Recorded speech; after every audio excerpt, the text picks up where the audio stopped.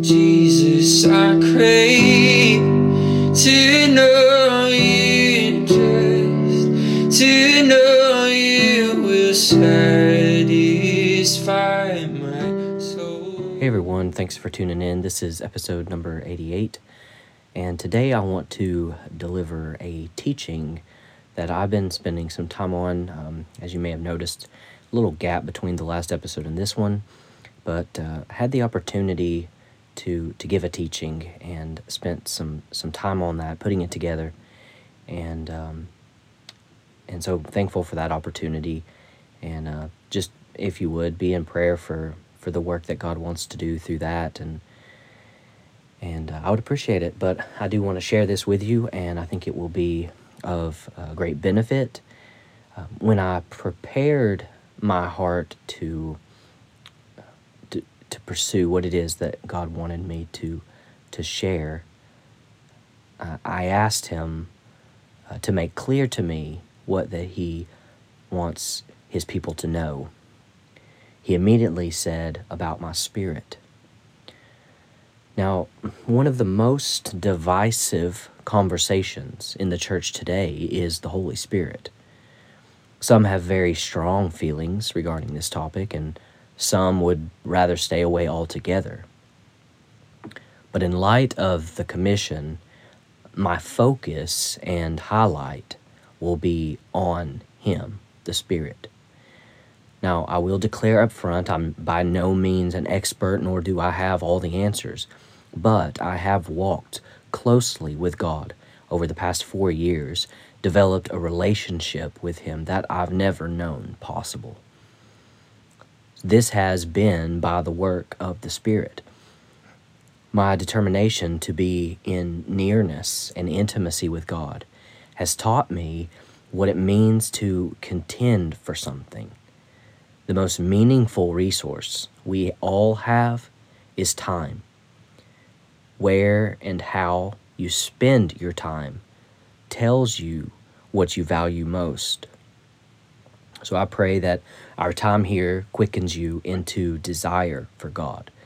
Secondly, I pray that this teaching sheds light on the person of Holy Spirit that births in you a desire to know Him intimately and walk hand in hand by His leading, that creates a passion in you to yield, receive, and embrace His working in and through your life. Holy Spirit is our friend, our comforter, our helper, the very power of God, being Himself God and worthy of our love, affection, and worship. Do not think of a vertical line of hierarchy between Father, Son, and Spirit. In one regard, think more rightly of a horizontal line, putting the three on equal plane. But even more accurately, think of them in a circular fashion. Father, Son, and Spirit, circularly intertwined, continuously fashioned, and never ending of one into the other. I pray this teaching propels you into knowing the Holy Spirit more, and as a byproduct of knowing Him, to trust Him more, hear Him more, depend on Him more, and yield to Him more. Now, the first question I pose is, who is the Spirit? Notice I spoke of Him, not it, earlier. The Spirit is a He. The Spirit is a person, not limited by a physical body. This is a hard concept for us to grasp because we are finite beings housed in a physical body. Many of us require seeing to believe, but life as a follower of Christ is to have your faith in things you cannot always see. Now, we do this, if you think about it, every day and all day. Have faith in something, that is. We have faith that our cars will get us to where we are going. We have faith that our hearts will keep beating in our chest and our lungs will keep on breathing. We have faith that the other cars will stay in their lane as they drive, and that those same cars will stop at stop signs and traffic lights. We express faith constantly. This idea of faith isn't a foreign one, but the devil wants faith in spiritual things to seem too far out there, so that we live a life less than what God has desired for us. I said before that the Spirit is a person. The Spirit of God gives us much grace. But what if you were speaking of your spouse and you called them an it? That would likely get corrected very quickly and be somewhat insulting, especially since they possess a personal pronoun, he or she. I first want to walk through the personhood of the Holy Spirit. Now, to say ahead of time, I have many scripture in this teaching. Don't necessarily worry so much about following along each time. Of course, through this medium of a podcast, it's nice because you can hit pause, you can think about, you can chew on. So I pray that you do take advantage of that resource, but perhaps maybe the first time, just listen, and then maybe a second time around or so, you can pause, you can visit, you can read, chew on, meditate. So I do encourage that if you're able. So as we walk through the personhood of the Holy Spirit, notice the explicit He in these texts. In John 14:26, it says, "But the Helper, the Holy Spirit, whom the Father will send in my name, He will teach you all things, and bring to your remembrance all that I have said to you." Romans 8:26 says, "Likewise, the Spirit helps us in our weakness, for we do not know what to pray for as we ought, but the Spirit Himself intercedes for us with groanings too deep for words." In John 14:15-17, Jesus says, "If you love me, you will keep my commandments, and I will ask the Father, and He will give you another helper," also translated advocate or counselor, "to be with you forever, even the Spirit of truth, whom the world cannot receive because it neither sees Him nor knows Him. But you know Him, for He dwells with you and will be in you." Again, Jesus says in John 16:13, "When the Spirit of truth comes, He will guide you into all the truth. For He will not speak on His own authority, but whatever He hears, He will speak, and He will declare to you the things that are to come." Lastly, in John 15:26, Jesus says, "But when the Helper comes, whom I will send to you from the Father, the Spirit of truth, who proceeds from the Father, He will bear witness about me." We can see through these many texts that the Holy Spirit is precisely a He. Let us refer to His person correctly and grow in knowledge and understanding of the Spirit. The Spirit is referred to as a gift on numerous occasions in Scripture. Knowing rightly that He is a gift disarms any idea that we do anything to deserve, earn, or qualify ourselves for receipt of Him. Jesus ties the Holy Spirit to a gift by saying in Luke 11:11-13, "What father among you, if his son asks for a fish, will instead of a fish give him a serpent? Or if he asks for an egg, will he give him a scorpion? If you then, who are evil, know how to give good gifts to your children, how much more will the Heavenly Father give the Holy Spirit to those who ask Him?" Also, in Jesus' closing moments with His disciples, we read in Acts 1:4-5, "And while they were staying with them, He ordered them not to depart from Jerusalem, but to wait for the promise or gift of the Father, which He said, you heard from me. For John baptized with water, but you will be baptized with the Holy Spirit not many days from now." Acts 10:45 says, "And the believers from among the circumcised who had come with Peter were amazed, because the gift of the Holy Spirit was poured out even on the Gentiles." Lastly, Acts 8:18 through 20, we find a converted magician identifying this gift of God. It says, "Now when Simon, the previous magician, saw that the Spirit was given through the laying on of the apostles' hands, he offered them money, saying, 'Give me this power also, so that anyone whom I lay my hands on may receive the Holy Spirit.' But Peter said to him, 'May your silver perish with you, because you thought you could obtain the gift of God with money.'" We see clearly that the Holy Spirit is a gift from God, and since a gift is not earned, so too do we not deserve the Spirit. But it is God's good pleasure to let us enjoy the Spirit and learn of and from Him. The next aspect of the personhood of the Spirit is that He can express and feel emotion. A person can feel, and the same is true of the Spirit. Now this is F-E-E-L.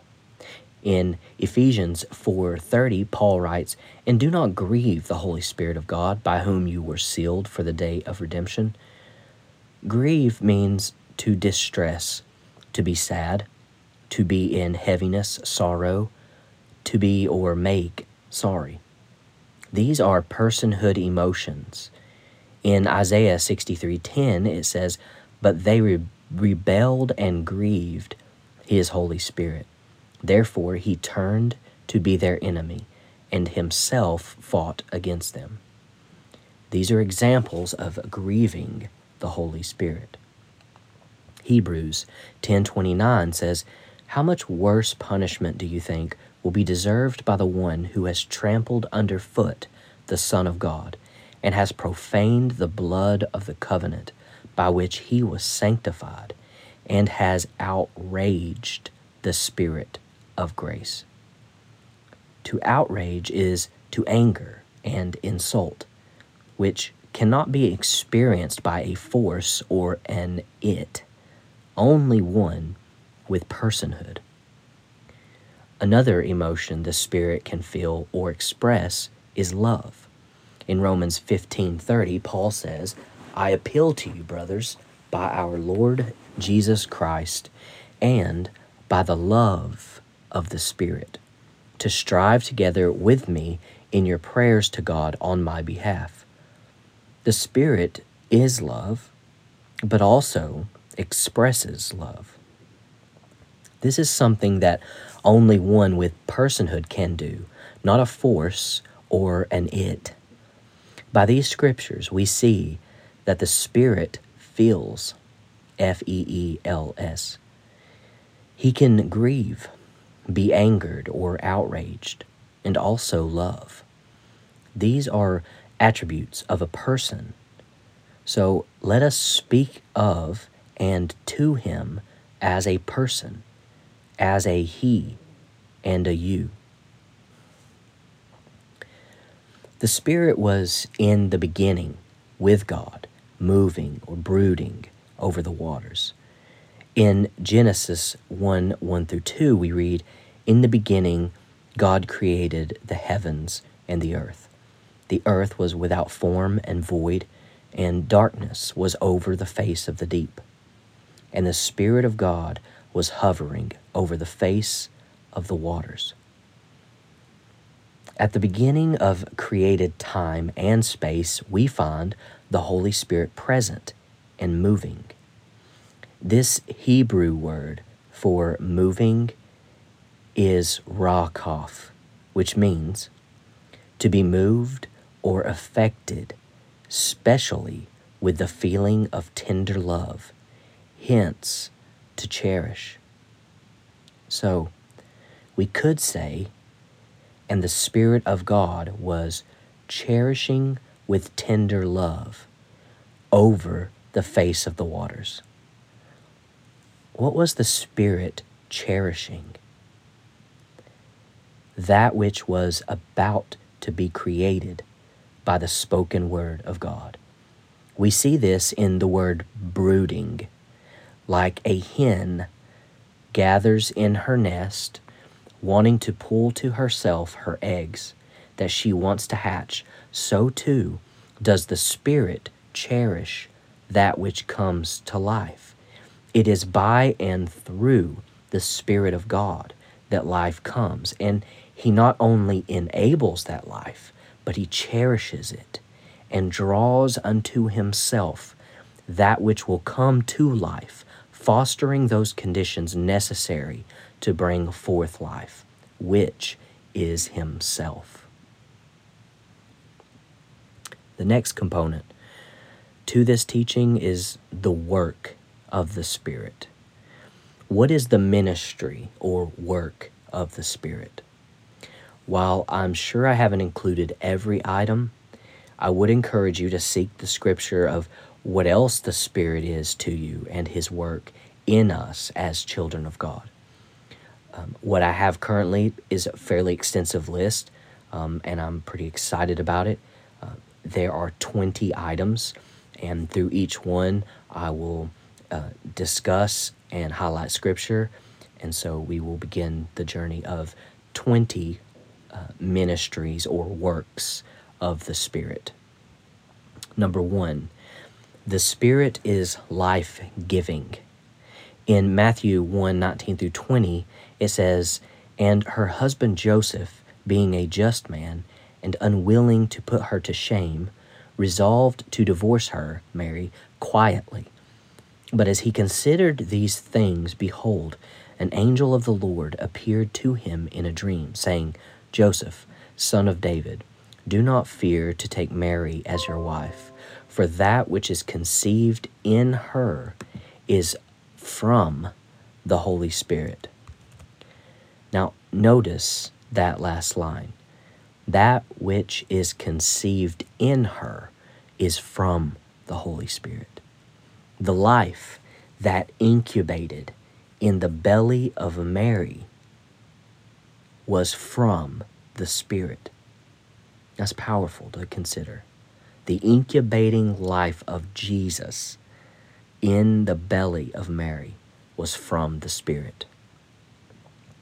In Romans 8:11, it says, "If the Spirit of Him who raised Jesus from the dead dwells in you, He who raised Christ Jesus from the dead will also give life to your mortal bodies through His Spirit who dwells in you." The Spirit of God gives life. He is life giver. Number 2, the Spirit is adopter.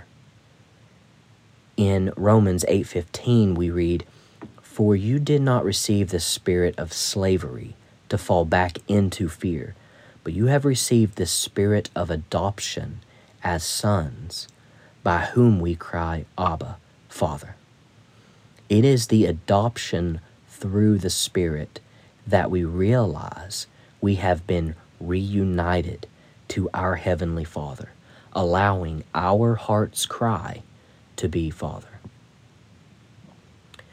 Number 3, the Spirit is our teacher and reminder. Jesus says in John 14:26, "But the Helper, the Holy Spirit, whom the Father will send in my name, He will teach you all things and bring to your remembrance all that I have said to you." It is the Holy Spirit that helps us to remember and recall the things of God. He teaches us and brings us into the truth. Number 4, the Spirit is wisdom and revelation. Ephesians 1:17 says that the God of our Lord Jesus Christ, the Father of glory, may give you the spirit of wisdom and of revelation in the knowledge of Him. 1 Corinthians 2 9 through 12 says, "But as it is written, what no eye has seen, nor ear heard, nor the heart of man imagined, what God has prepared for those who love him. These things God has revealed to us through the Spirit. For the Spirit searches everything, even the depths of God. For who knows a person's thoughts except the spirit of that person which is in him? So also no one comprehends the thoughts of God except the Spirit of God. Now we have received not the spirit of the world, but the Spirit who is from God, that we might understand the things freely given us by God." The Holy Spirit helps us to know the heart of God and makes real to us the things given to us from God. Jesus says in John 16, 13 through 14, "When the Spirit of truth comes, he will guide you into all the truth.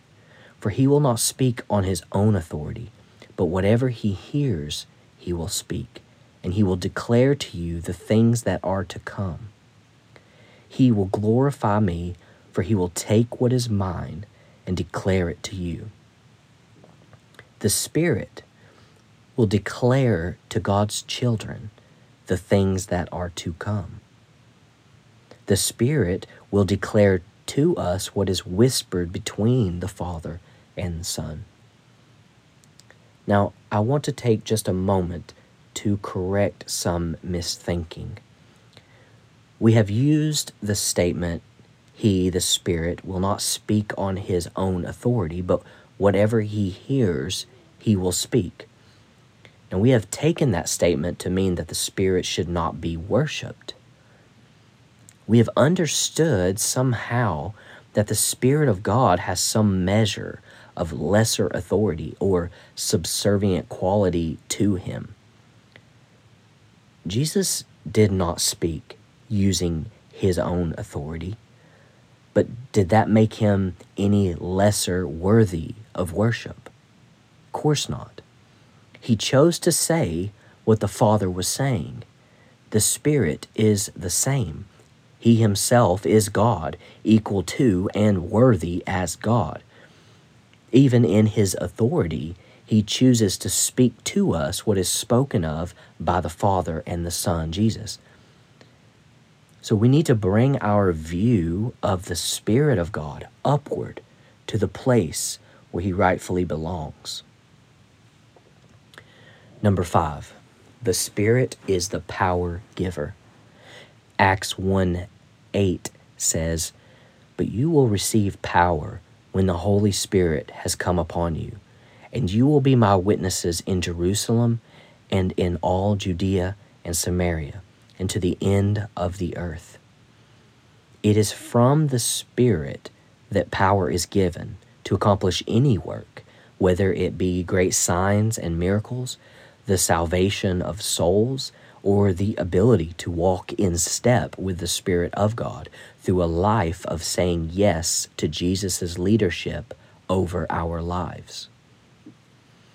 Paul says in Romans 15:18 through 19, "For I will not venture to speak of anything except what Christ has accomplished through me to bring the Gentiles to obedience by word and deed, by the power of signs and wonders, by the power of the Spirit of God, so that from Jerusalem and all the way around to Illyricum, I have fulfilled the ministry of the gospel of Christ."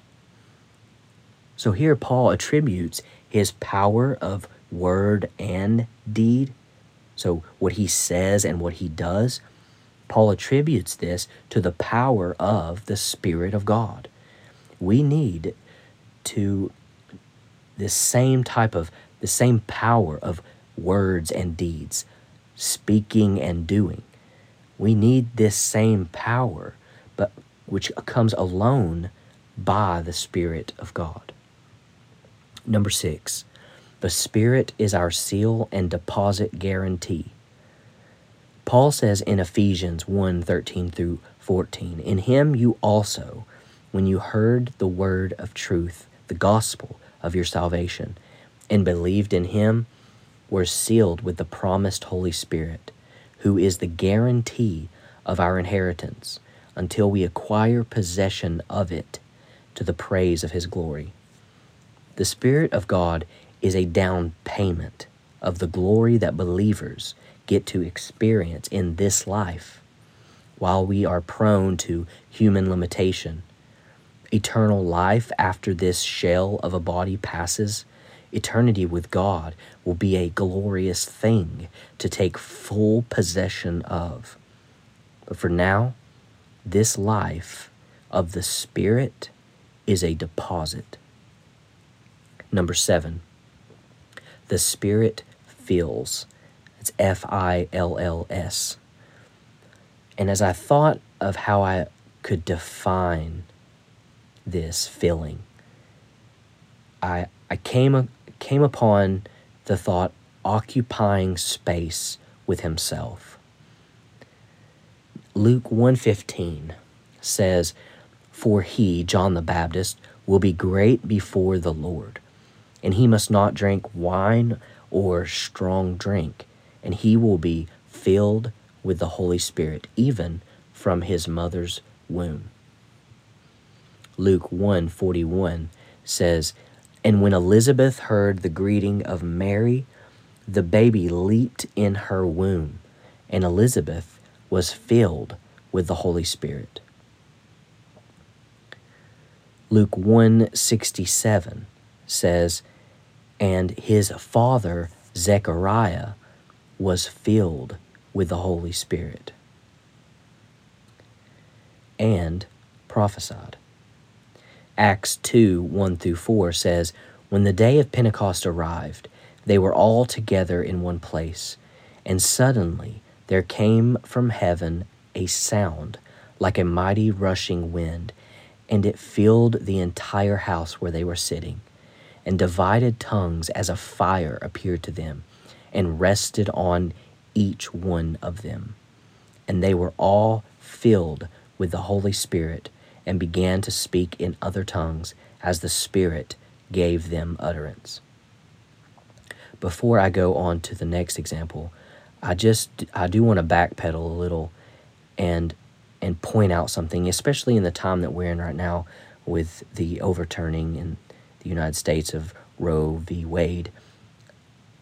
I continue to think on these two verses, but hear what we read in Luke 1:15, and the commandment is, "John the Baptist must not drink strong drink or drink wine. He will be filled with the Holy Spirit, even from his mother's womb."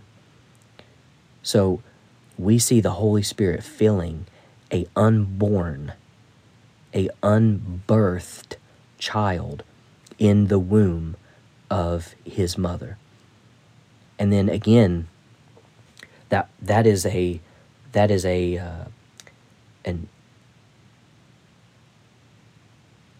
impact that the Spirit is having directly upon that unbirthed child living in the womb of his mother. And then we see another step here in Luke 1:41 when it said, when Elizabeth heard the greeting of Mary, the baby leaped in her womb, and Elizabeth was filled with the Holy Spirit. In this moment, I see this very uniquely, this dynamic that's occurring. Elizabeth is hearing Mary, and that baby is responding to what Elizabeth is hearing, and the baby leaps in her womb. And then Elizabeth responds to the baby's response, and Elizabeth is filled with the Holy Spirit. So there, in Luke 1:41, there is a beautiful dynamic that is happening where mother is processing and the baby responds to that, and then the mother responds to the baby's response. And so for us to say that we can at our own regard end the life of our unbirthed child is ludicrous and an evil in the sight of God. And we see just in those two verses right there, we see something very special happening, and both uniquely and intricately happening in the life of that unbirthed baby, but then also a dynamic dance that is happening between mother and baby and spirit. Okay. So I thank God that we are making headway and standing in the face of evil that would say we have a right to end the lives of unbirthed children. So I praise God for that advancement. So continuing on, picking up where we left off, again, this is under the Spirit filling, Filling. Acts 4:8 says, "Then Peter, filled with the Holy Spirit, said to them, rulers of the people and elders." It said that then Peter, filled with the Holy Spirit, said to them. The Holy Spirit fills. He fills and fills and fills. I don't know why we require multiple fillings. Dwight L. Moody, a famous evangelist, preacher, pastor, United States, and then abroad as well, when asked why he urges Christians to be filled constantly with the Holy Spirit, well, he said, "I need a continual infilling because I leak." Why do we require, this is me speaking now, why do we require sleep every day or food each day? Renewing and regenerating. The same is true of the Spirit's infilling. There is a work of grace done each time that I can't explain or prove, but I know I need it, desire it, and like it. Number 8, the Spirit is boldness giver.